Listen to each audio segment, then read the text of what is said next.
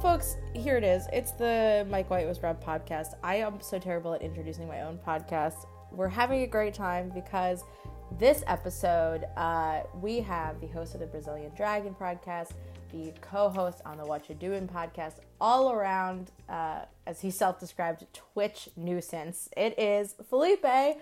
Felipe, the Brazilian Dragon. How are you? I'm good, my queen. How are you doing today? I'm great. I just I ate some lunch and I'm raring to go. You know. We'd love to see a 4:30 lunch. I am not going to reveal what time I got out of bed this morning. Oh, me every day. Except today, actually. Today I don't want to reveal it. I'll tell you off air what time because it was like the opposite. I got up way too early. I got your Snapchat where you're like, I'm up at 1 a.m. And I was like, oh no. Expose me, Miss Calhoun. Wow. Yeah. Well, those are like the cursed nights of sleep where you're like, oh no, I've slept 4 hours and I need to do things. But listen, this is my first of 3 podcasts today, and my last one starts recording at 9:30, so I will sleep soundly tonight and hopefully have a nice sleep schedule until WandaVision starts at 3 a.m. on Friday, and I'll be up because I know myself and will accidentally open Twitter. When I wake up on Friday. I think publicly we just need to be on the side of like stop posting WandaVision spoilers on Twitter, because I'm not going to watch that shit at 3 a.m. and I think it's very rude. And honestly, I'll say it right here. You know, Felipe, you can join me in this. Are you adding me? No, we have to boycott WandaVision spoilers. If you post a WandaVision spoiler, especially for these last 2 episodes, 3, I'm unfollowing you on Twitter. Hands down. I'm done. Yes. You could be one of my very close friends. I'm gone because I'm fucking tired of it. No. I literally watch at like 8 p.m. the same day it gets posted, and yet I get spoiled. So I have no self-control, and I am like spoiler phobic in general. So I will stay up and watch at 3 a.m. and then sleep badly, and then stay up for Puya's Twitch stream because I'm a mess like that. And then sometimes I'll be like, I'm going to bed. Like when he starts marbles, and I love the marbles, but I like the AME more. That's just my personal preference. So, Felipe. Yes. Let's get this back on the rails. You're here to tell me your hot Survivor take. They've already seen it in the title, so it's not like a crazy spoiler, but like, let's just get into it. What is the hot take you've brought to me on this day? So, my hot take is that Abby Maria is a good, potentially great Survivor player, and people underrate her as a strategist and a social gamer. Another humdinger, folks. It really is. It's something that when presented to me, was like, I will have to think about this one a lot. Let's start off. Let's begin. This feels sometimes like I'm like a teacher in a class. It's like public speaking, and I'm like, okay, so you can begin your presentation now. So, Felipe, first things first, I think anybody who hears this take is going to say, Abby Maria, that abrasive bitch. and what do you have to say in counter to that? I mean, can I just put this out there? Because obviously my podcast title is an homage to something she claimed, and I just kind of stole her identity. I am a first-generation American. My parents immigrated from Brazil, so I immediately identified that. And basically, she's the only reality star in America that is Brazilian, and I can stand because Mateus from the Glee Project was kind of annoying, and then Camilla from the Challenge got super canceled. I was a stan at one point, but then no more. But so I'm obviously biased, but I'll try to keep this as objective as I can. And sure, like that's for the audience to decide how objective I get, but I actually prepared a few, 5 bullet points that we'll get into throughout the course of this podcast. So, what was the question again, Naomi? The question is, people's first instincts, I think, when they hear this take or see this take, are going to be, no, Abby Maria is obnoxious, she's rude, and she is unfiltered animosity. Why should I believe you? And I do actually kind of believe you upon watching something back, but the question is kind of, why is somebody who is notoriously abrasive and her catchphrase is "fuck with me, you're dead"? How can you say that she has such a great social game? But I believe you can do it. Obviously, we'll get into it more specifically, but on a granular aspect, not a granular. What's the opposite of granular? A Like a grand, broad, the a grand scheme. grand scheme of things. Let's just look at the basic. Her stats. She got fifth in Philippines, seventh in Cambodia. She won an immunity. She had an idol, which she played correctly. She has a total of 71 days played out of 78 potentially total. I can't math. I'm a comm major. She's also a woman of color, and English is her second language. So, and with all that combined, I feel like that's an impressive feat upon itself. And I also want to shout out Ty, who has a similar track record, third and fourth in Kerrang and Game Changers. English is his second language as well. And I feel like that's really hard in a social game. Just like speaking to my grandparents, I sometimes struggle in Portuguese. And I feel like for her to be isolated with no love from her family, no like communication there, and like obviously she speaks fluent English, we've seen that, but I just wanted to highlight that at the start because that is something that can be a hindrance to her at times, but I also think that Brazilians have like this charm about them, like they're very social butterflies, and even though like there's like a lot of cultural things that I think she deals with in terms of the game and that I have recognized in Brazilians as well. I think that's something important to note as we continue to do this because she, I don't want to say it's a handicap because I think culture is beautiful and that they cast someone with this rich tapestry in her background is amazing, but like she definitely came with like a skill set that was lower than say like the other people on her cast who grew up in America and can speak fluent English and know like more secondhand like physical, what's the word I'm looking for, like they can read like American language and like know the dynamic more. Definitely. And so when Abby talks about because she talks about it in a scene that I watched recently. She talks about how there's a culture clash and how sometimes her being sort of a person who doesn't relate specifically to US culture. I would say also in a season full of like Midwesterners and like kind of like really hokey, polite people. I mean, you have Lisa, Denise, and Scoopin, like three people, three two really religious. Denise probably like, very Yeah, Midwest energy. and Jeff Kent as well also. Do you think it actually does have any merit when she says that it's hard for her to connect with people because of her sort of cultural differences? I think obviously Survivor brings people from different backgrounds, so that's an obstacle for everyone. But I think with her, it's an added barrier to entry. Mm-hmm. Like she might have to be translating something in her head to like understand, and there might be like a mistranslation in her mind from what someone says. And then also just generally, I feel like the Brazilian dynamic. I definitely see it with her. Like, their Brazilians are more loud and outspoken, and kind of like how do I say annoying without saying like we definitely have that energy of like kind of in your face, extroverted, like loud, bombastic. And I think that that's not just Brazilians. I think that's like Latinx people as a whole. Because obviously you Mm-hmm. think of like Sandra, I can get loud too. What the fuck? Can I curse on this podcast? Yeah, yes. Oh my God. It wouldn't be a podcast from me if you couldn't curse on it.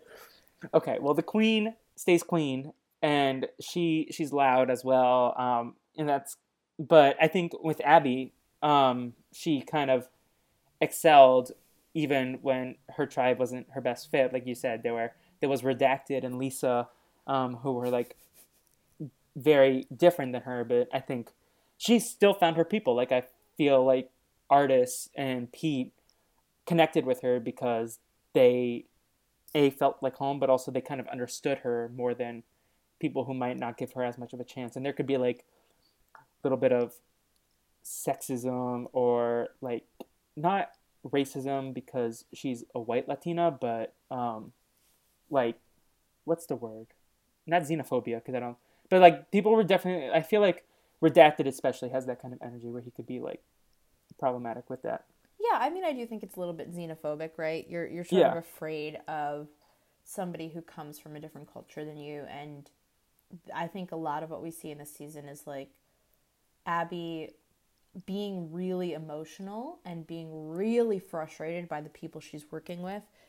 Because you mentioned this to me before we started, but like a lot of what Abby says is correct. If you watch Philippines back, she's speaking the truth. She's speaking the truth that there's this 4-person alliance and you're not in it. So what the fuck are you doing not fighting against it? And she just happens to be on a season where like the 4-person alliance is so powerful and everybody else is so dumb that it never works. I mean, also, like, I was telling you in the pre-show, but, like, she has the Brazilian third eye. 100%. Like, she was always right in hindsight. People don't give her credit. Like, she was anti-Scoopin, anti-Joe Anglim, and anti-Denise. 3 people who have gotten either fully canceled or, in Denise's case, like, mildly canceled. But she like, had that shit on lock. Like, she knew what was up. And Jeff Varner votes out. I forgot about him. Well, yeah, and so let's talk specifically about the Philippine social game for a second. Of course, yeah. Because that's, I think, a really good example of what we're citing. There's a great video on YouTube that's like Abby versus Denise, which I think if you're just like looking for a summary of like both why people interpret Abby Maria as somebody who is too emotional, and then also a good like citation of actually why she's being very articulate and being very she's operating in a way that is completely correct. Like, she's playing Survivor the way other people should be playing Survivor. It's just that because I think the audience sees her as very emotional and very Latina, like, they don't give her the credit that she actually deserves. And let's also remember she, like, got 5th and 7th. She never got, like, her perspective as, like, highlighted as it should be, especially because she fell into, like, the villain archetype both seasons instead of, like... Right.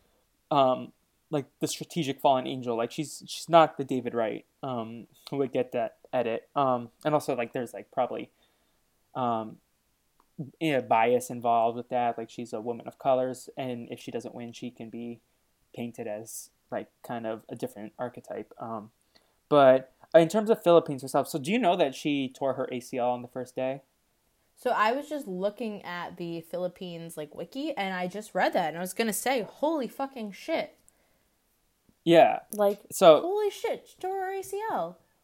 And, like, that was a part of Jeff Kent's story. He, like, tore his meniscus or something getting on the raft. But, like, no one ever talks about Abby doing that. And she sat out every challenge. And I think that was noted by Jeff on the season, Jeff Probst. Right. But she, like, was in pain the whole season. And I can't imagine, like, doing that. And then she still won and, like, won a race immunity.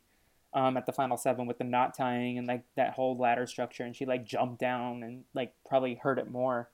So that's just like something I wanted to point out, because like she was also dealing with like that kind of pain as well on the season. Right, and that's something that I think it's hard for Survivor to do for everybody, because like there are so many injuries. But it is a shame that like you're gonna hear. I bet like if Abby Maria had the story, I feel like it's almost like a Karishma thing where like Karishma fucking slices her hand open and nobody gives a shit. And it feels like that story would be much in the same way of like, this woman is suffering and nobody kind of hears her and nobody feels empathy for her. And then it just really sort of spirals out of control into like an othering, a real sort of exclusion of somebody in a social circle. Yeah, and I think it's very like important to note that even with that, she powered through. She immediately forms like a 4-person alliance on Tandang with Redacted, RC, and Pete. And then as the game goes on, so she's in the majority immediately. They win the challenges. As the game goes on, she kind of finds herself in a 3-person, and on a tribe of 6, they're solid, because I don't think Lisa is gonna vote with RC and Scoopin if they go to a tribal, because then what's the point of going to Rocks in the pre-merge? Like, if you can just survive and then just win the challenges out. And then with Malcolm, when he comes over, I think Malcolm and Pete had their little thing going on. And so I think she was set for the merge. And I feel like we never talked about Tandang enough if they had gone to pre-merge, but she was golden. She finds an idol. Obviously, Pete, like, fractures her relationship with RC.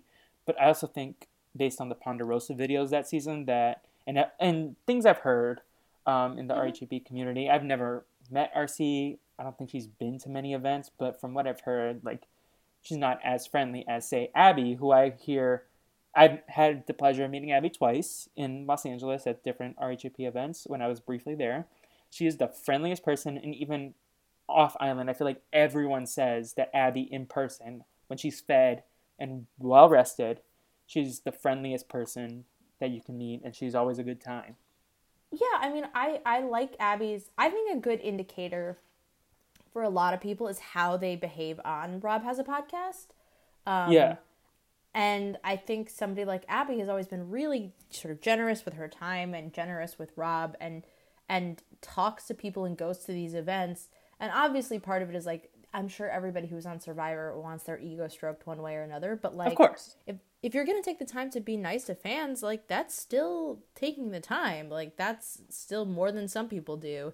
And I think it's kind of cool. And I agree. I think like she seems like a very pleasant person outside of a social situation. And I also think a lot of, if you watch like the season, a lot of what we see Abby being upset by is how people treat her. It's not like she's wildly upset by, I don't know, like she's not wildly upset by just like somebody's existence, but like she can pick up when people are bullying her and she can pick up when people are picking on her and she rightfully calls it out. So she's always upset by something that people say about her in particular. And it's never sort of like an irrational behavior, even though it seems very extreme. Like if you're on an island with somebody and they're talking shit about you, there's a great scene where she just like freaks out at Shireen and PG? Oh, okay, yeah. No, I was going to say that when she freaks out at Penner, Denise, Scoopin, and Lisa because they're talking smack about her. And she's like, well, then I won't cook. And they're all like, oh my God, like, you don't want to cook? Like, you're going to starve? And she's like, I don't care. You can cook. You're going to vote me out anyways. And like, that's a perfectly reasonable response to being talked smack about on an island where you're cranky and you've been feeding these people for 30-something days. Yeah, and I like to say that she's self-aware, but she doesn't have self-control. And I kind of relate to that a little bit as well. Like, I know I'm aware of what my perception is, but like, I still like to talk a lot and be in my annoying and authentic self. And I feel like she's kind of similarly. Like, she just like goes...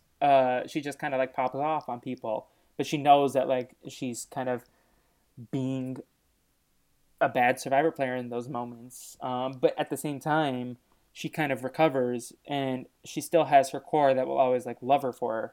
Like I think Artis, who got really shafted in the edit, I think he was a much more interesting character. Every time he got a confessional, I was rolling because he's so funny and so underrated as a character, and I would love to hear like maybe a Talking with T-Bird with him.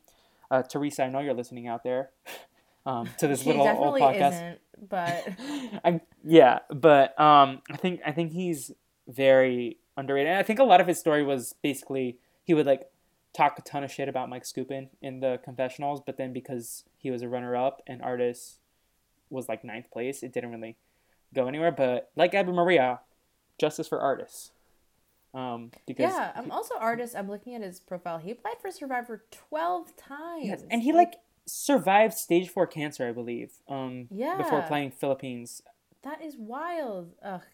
I mean, shout out to very quickly the Survivor Diversity campaign because I've been following them for a while and like they are really amazing at highlighting these stories of Survivor players that especially people of color who've been on Survivor who we never ever get anything from. Like talking about like Bob Dog from Panama and stuff. Yeah, I saw an Ibrahim post the other day from Palau.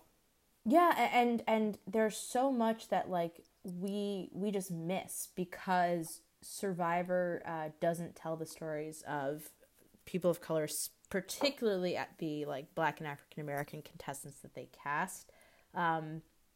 You often see like that the people in charge, the higher up you go, the more above the line you go, the whiter it is.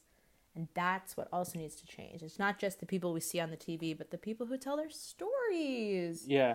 And obviously like Survivor and Big Brother are all important, but I feel like the show that I feel like I'm constantly criticizing the most is the Bachelor franchise. And they really need to shake things up and have more BIPOC involved in all aspects of executive production. And not to get into that, but well, yeah, and I actually don't I know vaguely. I saw what Chris Harrison said. What a dumbass. Yeah. But I think like how to describe it. It's such like an obvious thing that I think actually the deeper that we as sort of fans of reality TV get into the behind the scenes process, I think the more that people think it's all about casting or it's all about this one thing that they figured out, when in reality it really is about all of the elements of filmmaking coming together to create something. Yeah. And if you're not actively, asking for change in all those departments, then it's not going to happen the way that we want it to. But that's why I think the Survivor Diversity campaign is so great, is because it's really highlighting like the powerful stories that we were excluded from the edit. 100%. And like what you just said, I kind of wanted to just touch on.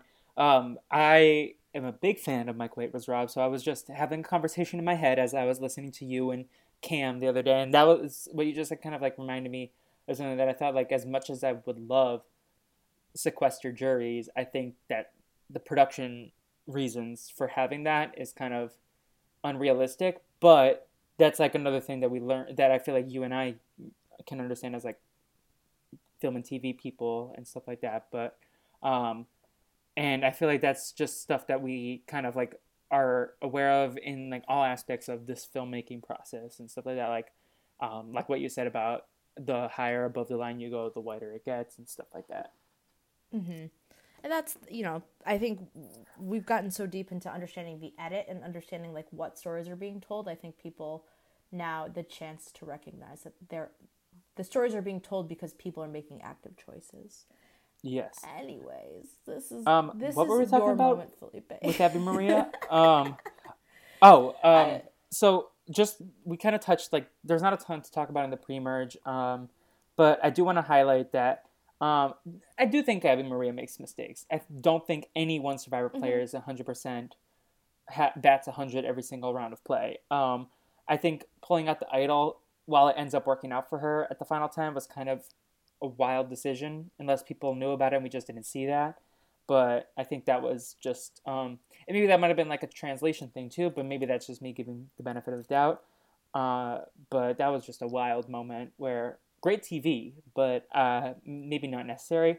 But then at the end, she like kind of recalibrates, and at the final 8, she plays the idol correctly. I think it's a 3-3-2 vote, and Pete goes home because she plays the idol. And then she wins. She plays the auction fantastically. She holds out for the advantage and then wins the immunity. And again, with a torn ACL on a running and climbing challenge with knots. Yeah. And she scrambles. She tries to make something work with Penner and Carter, but because Penner's blunder, I think they lost Lisa. Also, love Penner. Just want to say that. Fantastic character. We stand. But then she like is kept around at the final 6 over Carter, which I think was a mistake on their part. But also Carter was winning challenges and maybe he could have won the jury. But at the final 5, I do think it's a blunder from everybody who votes her out, because she's perceived as a GOAT, and even then we can get into the argument of could she have won the jury vote in that season, because I think she could, and it's hard to see that in Cambodia, but I will make the case as well. But in Philippines, I think she 100% had a winning shot. But Malcolm, I think, needed her because obviously there's a chain reaction to events that leads to Denise flipping on Malcolm, but I think if he had Abby Maria there, I think he gets to the final 3 in all situations. I assume they vote out Lisa or Scoopin at that point, because Malcolm was immune, and he had the idol, so I don't think Denise was going home at that stage. But I'm trying to think. Yeah, so I think Malcolm needed her, and then he would have swept the jury. I think she doesn't win against Malcolm. But I think Denise needed her in case Malcolm won immunity, and then he flips on Denise at that end. And I think Denise lucked out that Malcolm didn't win immunity, because obviously she votes him out there and wins the game. And then I think Scoopin and Lisa needed her because they were never winning against Denise and Malcolm. Their best shot was against Abby, and then I think Lisa wins if Abby doesn't. So I think Lisa's underrated as well. That's not my hot take for today, but I think she played a better game than people give her credit for as well. There's a lot of good stuff in there, and I do think that this is a moment where, like, everybody but Denise except for maybe Scoopin, can kind of look at losing Abby at Final Five and say, I should have kept her if I wanted to win the game. Yeah. And that is actually a pretty good spot to be in. But then at the same time, Abby's in a pretty good spot where she has a ton of allies on the jury and likely obtains a lot of their votes Yeah. if, like, she's there. I'm a big story person, so like if I was on a jury, that would kind of impress me. Like I love the story of Jacqueline, for example, on San Juan del Sur, where she kind of is on top for a while, but then the rug gets pulled out from under her. And obviously, I think Natalie deserved to win and played a phenomenal game, and I would have voted for Natalie. But I love her story that somehow she climbs her way back to through the finish line and gets into that final three, and that's very impressive to me. Like the way that someone's arc. So like if I love it, someone can play from the top and from the bottom, and Abby has that perfectly. Like at the merge, she's at the top, and then Artist gets taken from her. Pete gets taken from her. She tries to work with Penner and Carter. They go home, and she's kind of left alone, and she's still scrapping at that final vote that she's at. She's like, you should keep me. And then if she makes it, I think she gets the respect because she played from the top, she played from the bottom, and even if she's not the best player of the season to the jury, I think they have respect. And she also has 2 locked votes in Artist and Pete, so then she only needs 2 more with an 8-person jury, unless it's like yeah. Not only that, but like when you look at it, I mean, and credit to Abby votes for Denise. Like Abby gives Denise, even though they have had so much conflict over the season, they have all this conflict over the season, but in reality, Abby is self-aware enough to say, Denise played a really good game, and I was telling her that, Abby isn't bitter. And that's something that I think people actually perceive of Abby, and maybe she was sort of mean to Scoopin or mean to Lisa, but, Scoopin deserved the coconut at his head, like, 10 times out of 10. Yeah.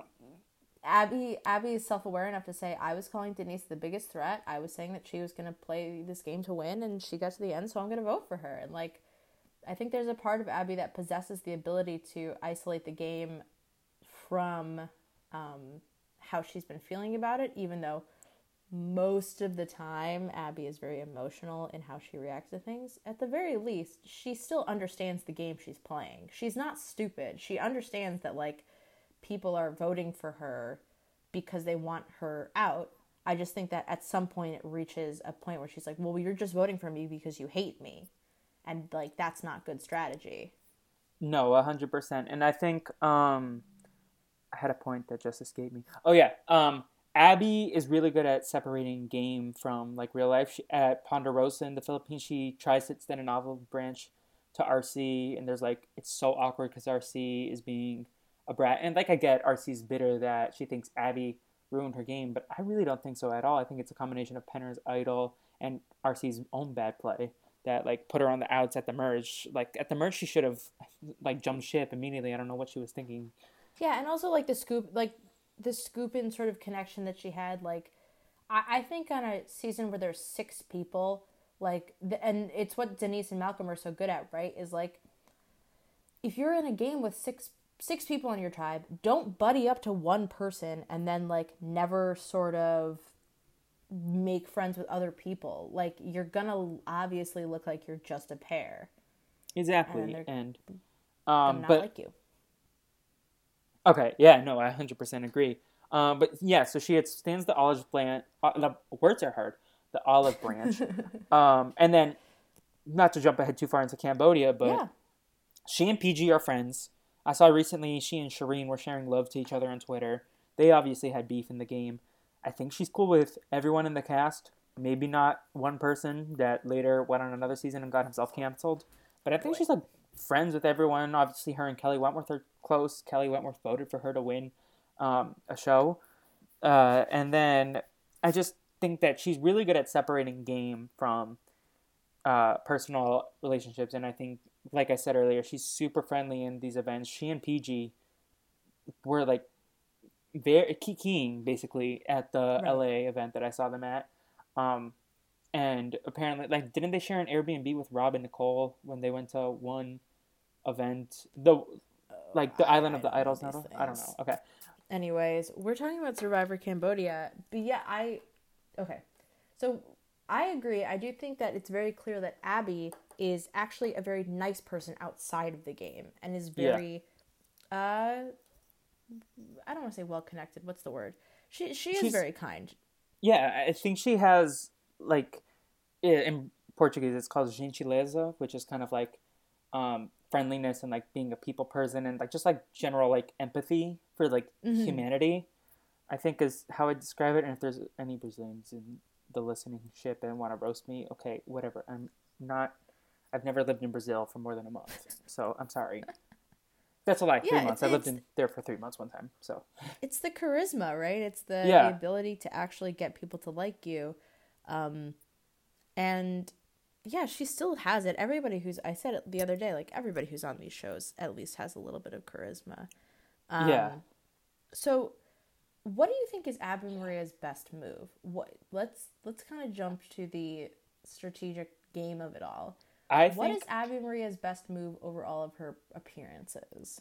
I think the 1-2 punch of the Shireen and PG votes, where obviously like a lot of stuff happens. She's almost the first boot of Cambodia, and I do think there's like part of it that she's like an annoying woman of color, and obviously they statistically don't do great in the pre-merge, but she's 100% not a target. She calls Shireen out, paints the target on Shireen and Spencer, and obviously I think she has the assist from Terry and the canceled man from Australia. I think he's heavily involved there too. But and also Kelly Wentworth. I don't want to undermine her help there. But she kind of flips it on Spencer and Shireen at that vote, and then they swap. And I want to give major shout out to Tasha and Andrew Savage, aka as you once called it on pilot season, our mutual friend's uncle. I think, or was that you or MJC who said that? Someone said that. But, yeah, I think MJC said it, but I think I was talking about it. Very funny phrase either way. Yeah, but I think they played that round phenomenally as well, and I don't want to take anything away from them. But Abby is the first to like jump ship and realizes like when with the cracks that are forming and with the PG and Abby conflict, she jumps ship, and then at that point she kind of forces Varner's hand because he's not gonna like go to rocks for PG and woo. I think those 2 rounds, and then I think Abby makes it unless they like go to every tribal council and then at the end it's like Savage and Tasha together and they have to vote out Abby, then she's kind of screwed. But I think they like go maybe that might be debatable. Like I think Tasha would want to keep Wu and maybe Andrew would want to keep that's debatable. So maybe she's lucky that they never went to another tribal. But I think she like plays those rounds and gets herself further and then just needs to hope for the next swap, which she gets to, and then I think she's a big reason why Wu goes home at that 14th place vote. Yeah, I also think that for Abby, what she's really good at, especially in Cambodia, is she's actually really good at getting the person voted out who is operating against her interests. Yeah, I mean, have you seen the If You Fuck With Me, You're Dead? Yeah, I was just watching that too. Yeah. Yeah.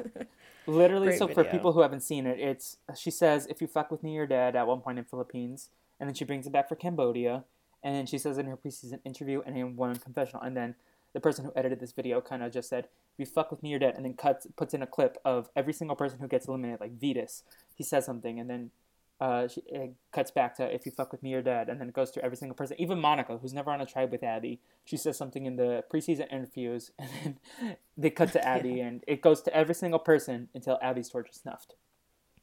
Well, and that's another like sort of great example of that. Abby is actually very good at getting people to be voted out who are operating against her interests and are people who will not work with her the way that she needs them to.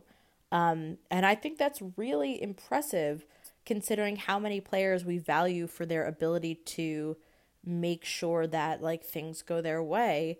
You know, she doesn't have it as great on Philippines, but she also does things like, you know, she fakes having an idol. She like wins immunity and is very smart to sort of hold out, like you mentioned, for the advantage. Like she operates in a way that is baseline smarter than some Survivor players that are like completely beloved. Like, and she always plays for herself too. Like she never she might make a mistake, but she makes her own mistakes. She never like does something because someone else told her to. I feel like I've seen a lot of Sugar and Abby comparisons, but I feel like Sugar played for Bob at the end, and I was always playing for someone else to like advance over her own game. But Abby was always self-interested, and I think she would have cut Pete if she had to. I think she would have cut Artis. I think she has that cutthroat nature. She does, and I think there's a great moment in the Survivor Philippines season where like she's like, Denise is here to make friends. I'm here for $1 million. Like she very much recognizes it. She's like, I'm here to play. I'm not here to fuck around. Like I'm ready to make shit happen. Yeah. Also, Abby like almost goes home that first tribal council in Cambodia, and like that's fully off the back of like, you know, people disliking her. And she also had the bracelet thing, which wasn't her best moment, but at the same time, like, you have so minimal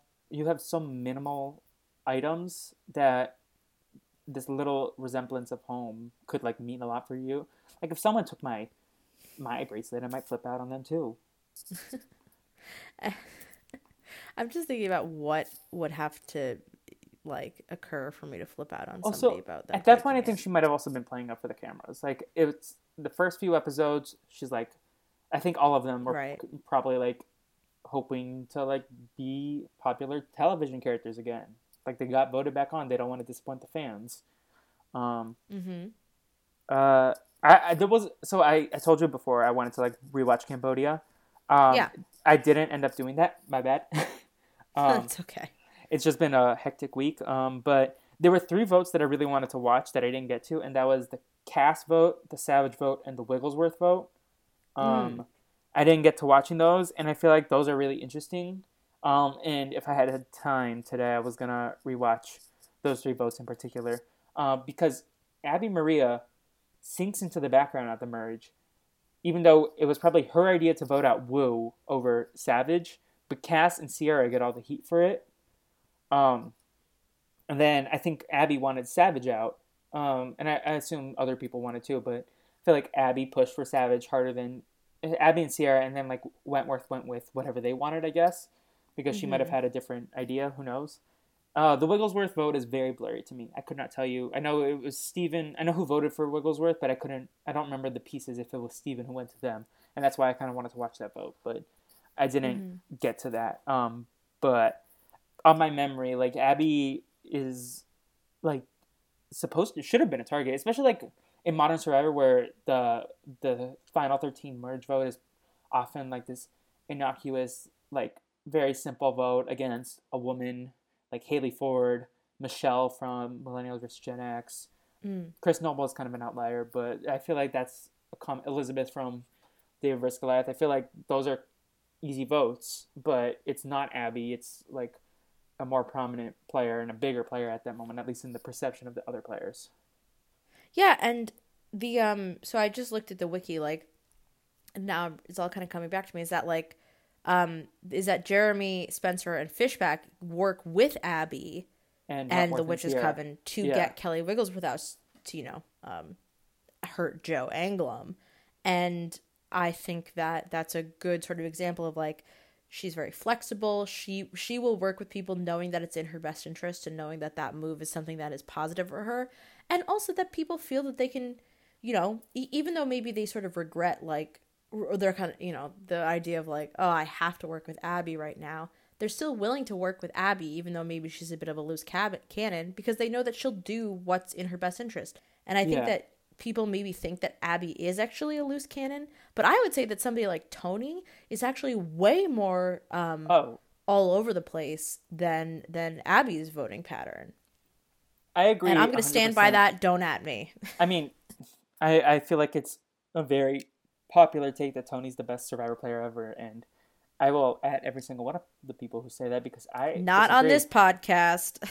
No, I think Tony's worst moves are far worse than anything Abby Marie ever does. Like, obviously, Game Changers its own issues with him, but even in Winners at War, like, what the hell was he doing? We're going crazy when Sandra and Denise that tribe, like that vote, like didn't Tony go cuckoo bananas all over the place and like almost got himself voted out by the tribe itself before everything kind of recalibrated where Sandra wanted to. That's why Sandra was giving Denise the idol so she could use it against Tony, right? Right.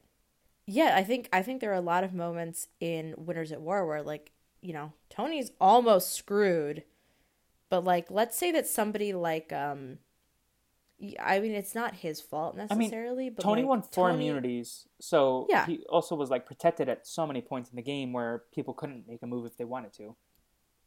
Sorry, I interrupted you. No, it's okay. I didn't know it. I emotionally checked out from Winners at War, so honestly, like I don't really remember that much. I'm like trying to talk about it, and then I'm like, I don't give a fuck. Yeah. People are like, "Oh, the best Survivor season ever," and I'm like, I don't know what you're talking about.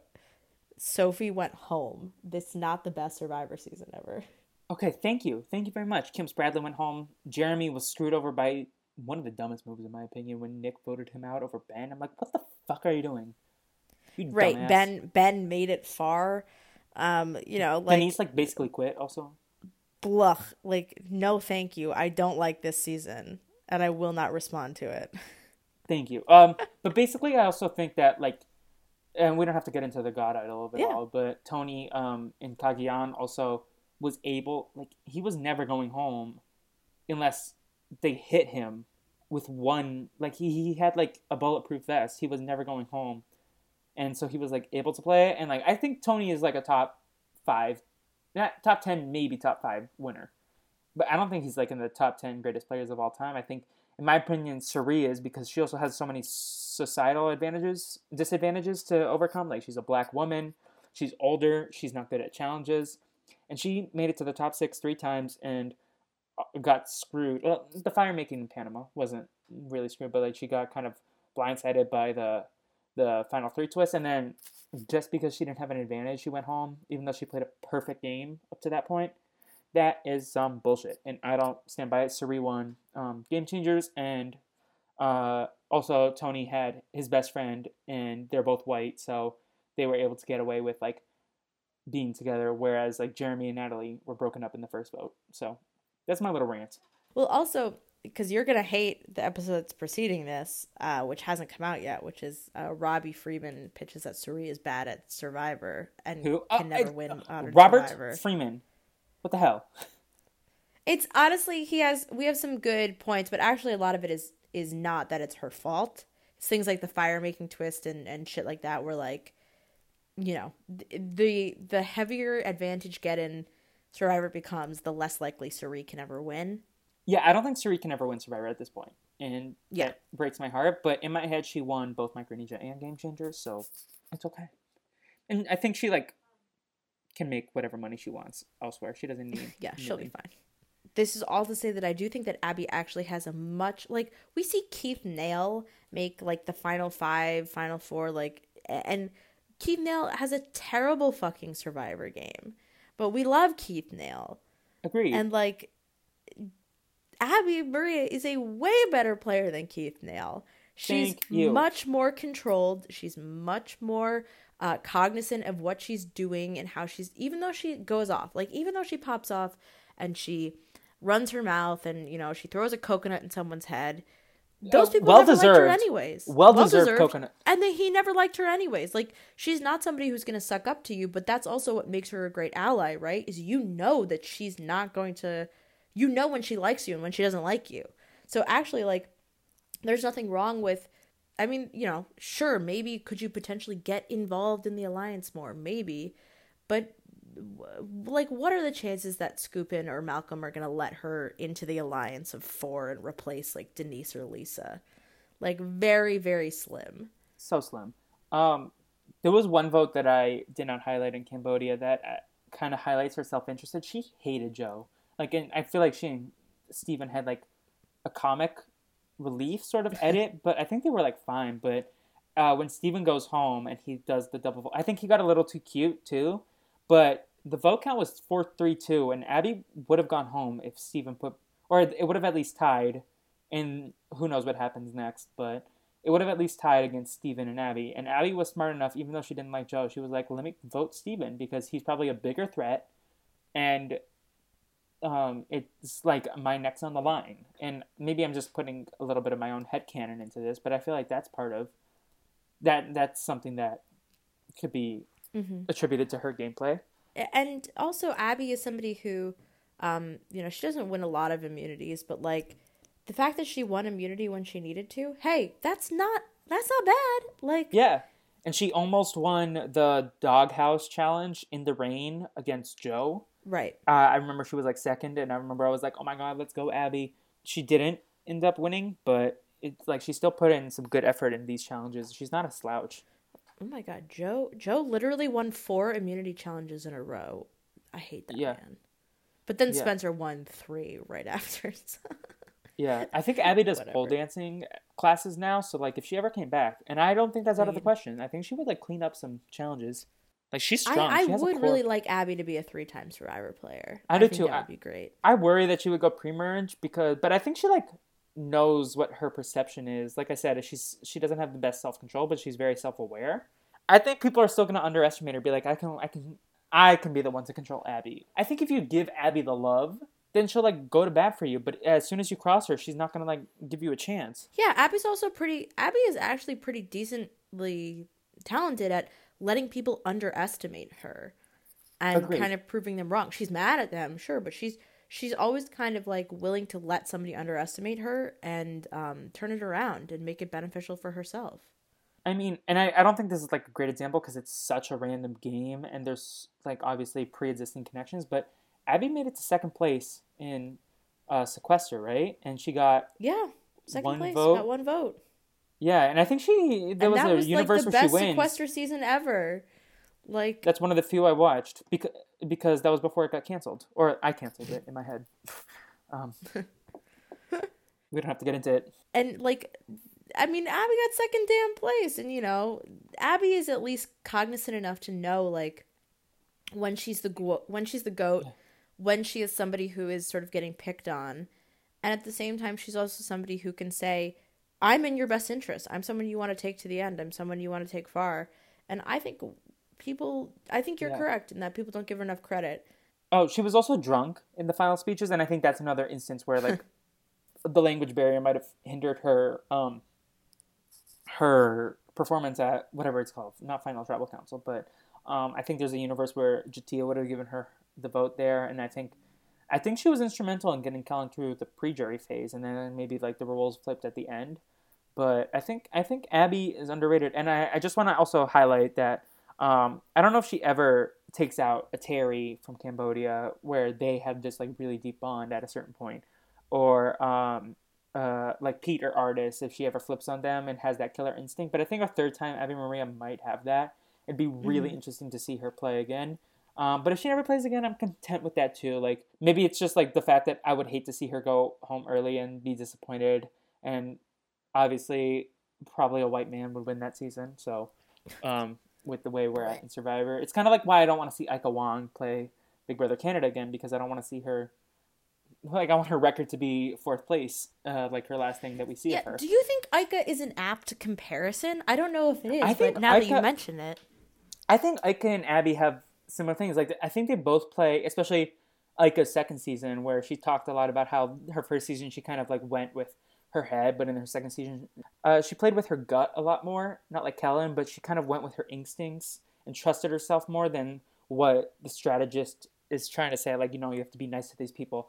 And she kind of flipped. I think not to go full Big Brother Canada deep dive, but Ika at the final 8 in Big Brother Canada, she had no business surviving that vote, but she did against freaking Jackie. And I think Abby flipping the votes against like a PG or a Carter in Philippines and surviving those votes are kind of similar to that. Like, why would you vote out Carter? He can't speak like eloquently. Sorry, he can't speak, but he's not well spoken. He can't win a final tribal. And I think Ika also shoots from the hip, kind of like Abby. She'll like call people out, and then we'll be able to like course correct a bit. Right. Yeah, I think it's a decent comparison. Obviously, like part of Big Brother is that you get to sort of, and Ika also has a ton of control towards the finals of that season, and it's really just that Kevin fucking Robert Martin getting tons of wins down the line. I feel like a lot of fans were saying you need to study before it was cool. Like before Kevin did. Like I was like, even watching it, and maybe this is like, oh, if I was there, I would have done the same thing. But I remember watching Big Brother Canada 4 and every season after that being like, okay, let me just study like the dates so I can play along in these challenges, especially in Big Brother Canada. So you could probably throw like a random Big Brother question about what happened on this day, and I could like try to figure it out based on like the structure of the season. I don't think it's like that like complex and game breaking. Obviously, the challenges need redesign because everyone does it now, but I don't think it was game breaking at the time because I think any just like smart, savvy watcher of the show, who was like involved in the RHAP streets, maybe not like someone like a Dimitris who or a Karen who weren't super in depth, but I think it wasn't like the most game breaking thing, and I think he played a good game, but I also think like his lack of a social game is a hindrance for him. And if you need to like comp out, I lose a little bit of game respect for you. But he seems like a very nice man, and I'm happy for him that he won. I was Team Dimitris though at the actually after Team Ica, then Team Dimitris. So is there any other point we haven't talked about yet? Anything we haven't gotten to that you think is a good point to discuss in the defense of Abby Maria Gomez? I guess the last thing in my notes. Gomes. It's Gomez, I think. Yeah. I would assume it's Gomez. Maybe I'm like, I don't know that that's words. Maybe I'm on crack and it's Gomez, but I think it's Gomez. The last thing I had in my notes was basically that I think there's a chance she beats Spencer and Tasha. I don't know the makeup of the jury and how it would fall, but I think she has 3 votes in Sierra, Kelly, and Cass. Especially against Spencer and Tasha. Cass was the mayor of Ponderosa. I think it's like close. I don't know who wins, but I think Spencer and Tasha were GOATs in that season. I think Kimmy and Keith, Kelly and Jeremy all beat Abby, Spencer, and Tasha. But I think in Abby, Spencer, Tasha final 3, I think that's interesting. And I'm not going to say that she automatically wins. I think it's a much closer debate than I think Philippines. It's easy to kind of find her votes. But that's just something I wanted to throw out there, and I kind of would love to see what the audience thinks. But basically, anything that I have to say about Abby Maria is that she's an absolute queen, and I love her. And even if you disagree with me about her gameplay, I think we can all agree that she's a phenomenal character, and she's right before it's cool to be right about certain people. I couldn't have said it better myself. And also, I would say one of the great Survivor villains, like... Especially in the post-20, season 20 era. She's not, like, delusional... Like, she's not as delusional as Philip Shepard. She's not as off the rails as Brandon Hance. She's just, like, a great Survivor villain.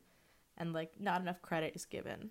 Exactly. To the queen. I love her. And I think that Survivor should maybe think about, I know with all the diversity initiatives that they have in place, maybe, like, consider casting more people from international backgrounds that, like, are first-gen Americans. I think Abby Maria and Ty are both great examples of casting gold that you can find from like a little broader horizons in your casting. Absolutely. I think it's a great it's a great sort of, I think, I don't want to say pool, but like it's a great section of America that I don't think gets talked about enough.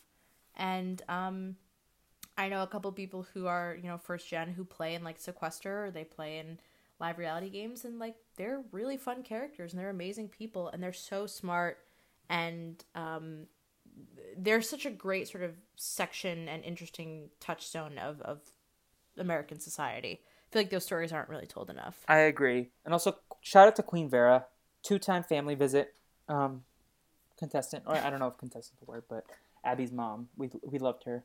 And just like her little mini arc where in the Philippines she didn't really know much English, and then she was communicating with Jeff in Cambodia. We are at the end, but we have to talk about one more thing, Felipe. Yes. What do you think of School of Rock? I'm gonna hide. I've never seen School of Rock. You've never seen School of Rock? Felipe! I'm hiding. First of all, I think out of anybody, you need to understand that Mike White is actually very good at movies and TV. Oh my god. Do you want to ask me about the one and only Ivan? Have you seen the one and only Ivan? Because I have, and I cried. Haven't, but I've seen Brad's Status. Have you seen Brad's Status? I have not. Have you seen the Emoji Movie? No. Have you seen The Amazing Race 14? Yes, I watched Okay. both seasons with him in it. I also the one and only Ivan, my boyfriend, was talking to me about that recently, It and he's made like, me "We should cry. watch Also, that." like, talk about an all-star cast. He got Shaka Khan. He got Angelina Jolie, Sam Rockwell. All these, like, big names. Danny DeVito, Bryan Cranston. Like, look at the pull that man has. Oh, voiced by the little girl is the girl from the Florida Project. Now that's a movie people should be watching. Yeah. But I do Florida know, Project. if you want to talk about School of Rock, obsessed with Miranda Cosgrove, obviously. I am Gen Z after all.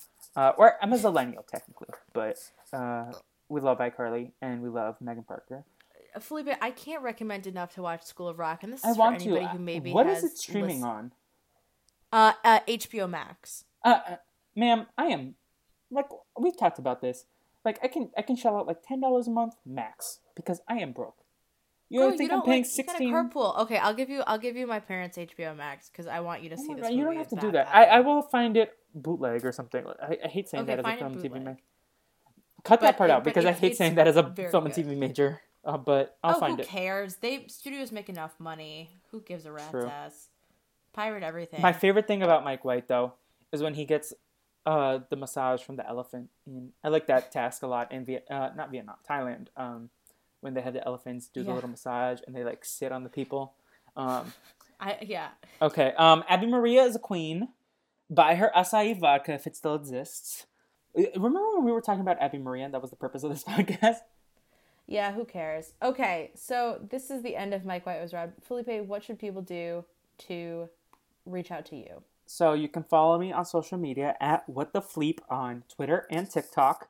On TikTok, I am doing, speaking of Marvel movies, I'm doing what I'm calling loudmouth movie summaries. I take the big mouth filter from Snapchat and I give 60-second summaries of each Marvel movie for a few of my casual friends who were like, I want to check out this WandaVision.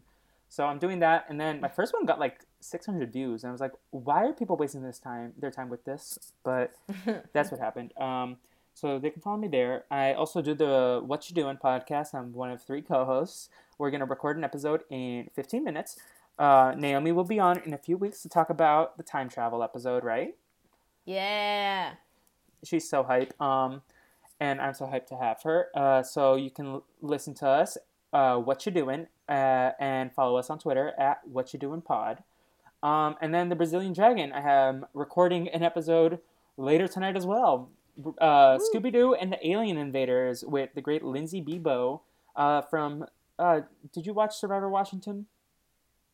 Yeah, 5th place queen, like Abby Maria.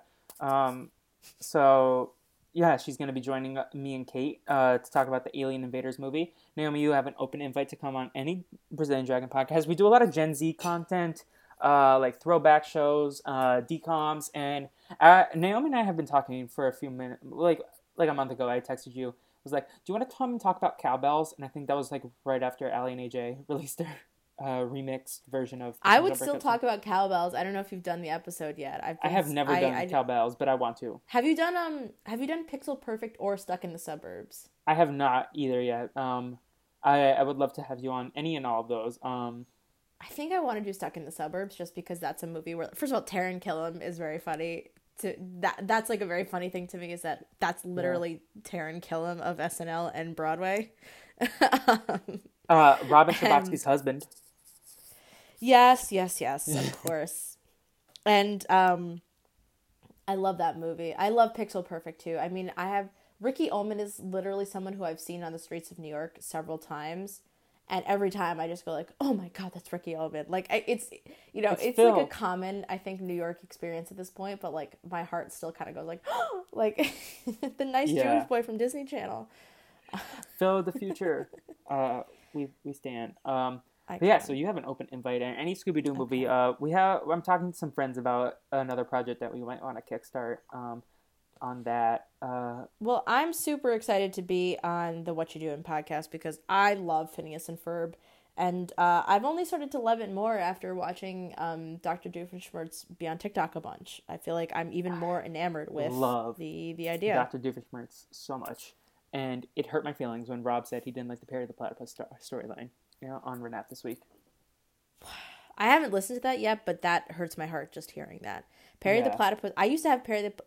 I'll save this. No, I have to save this content for the show. Save it. So we'll talk about it then. But if you need more Phineas and Ferb content, you can go look up the Phineas and Ferb live on stage characters, because those are nightmare fuel.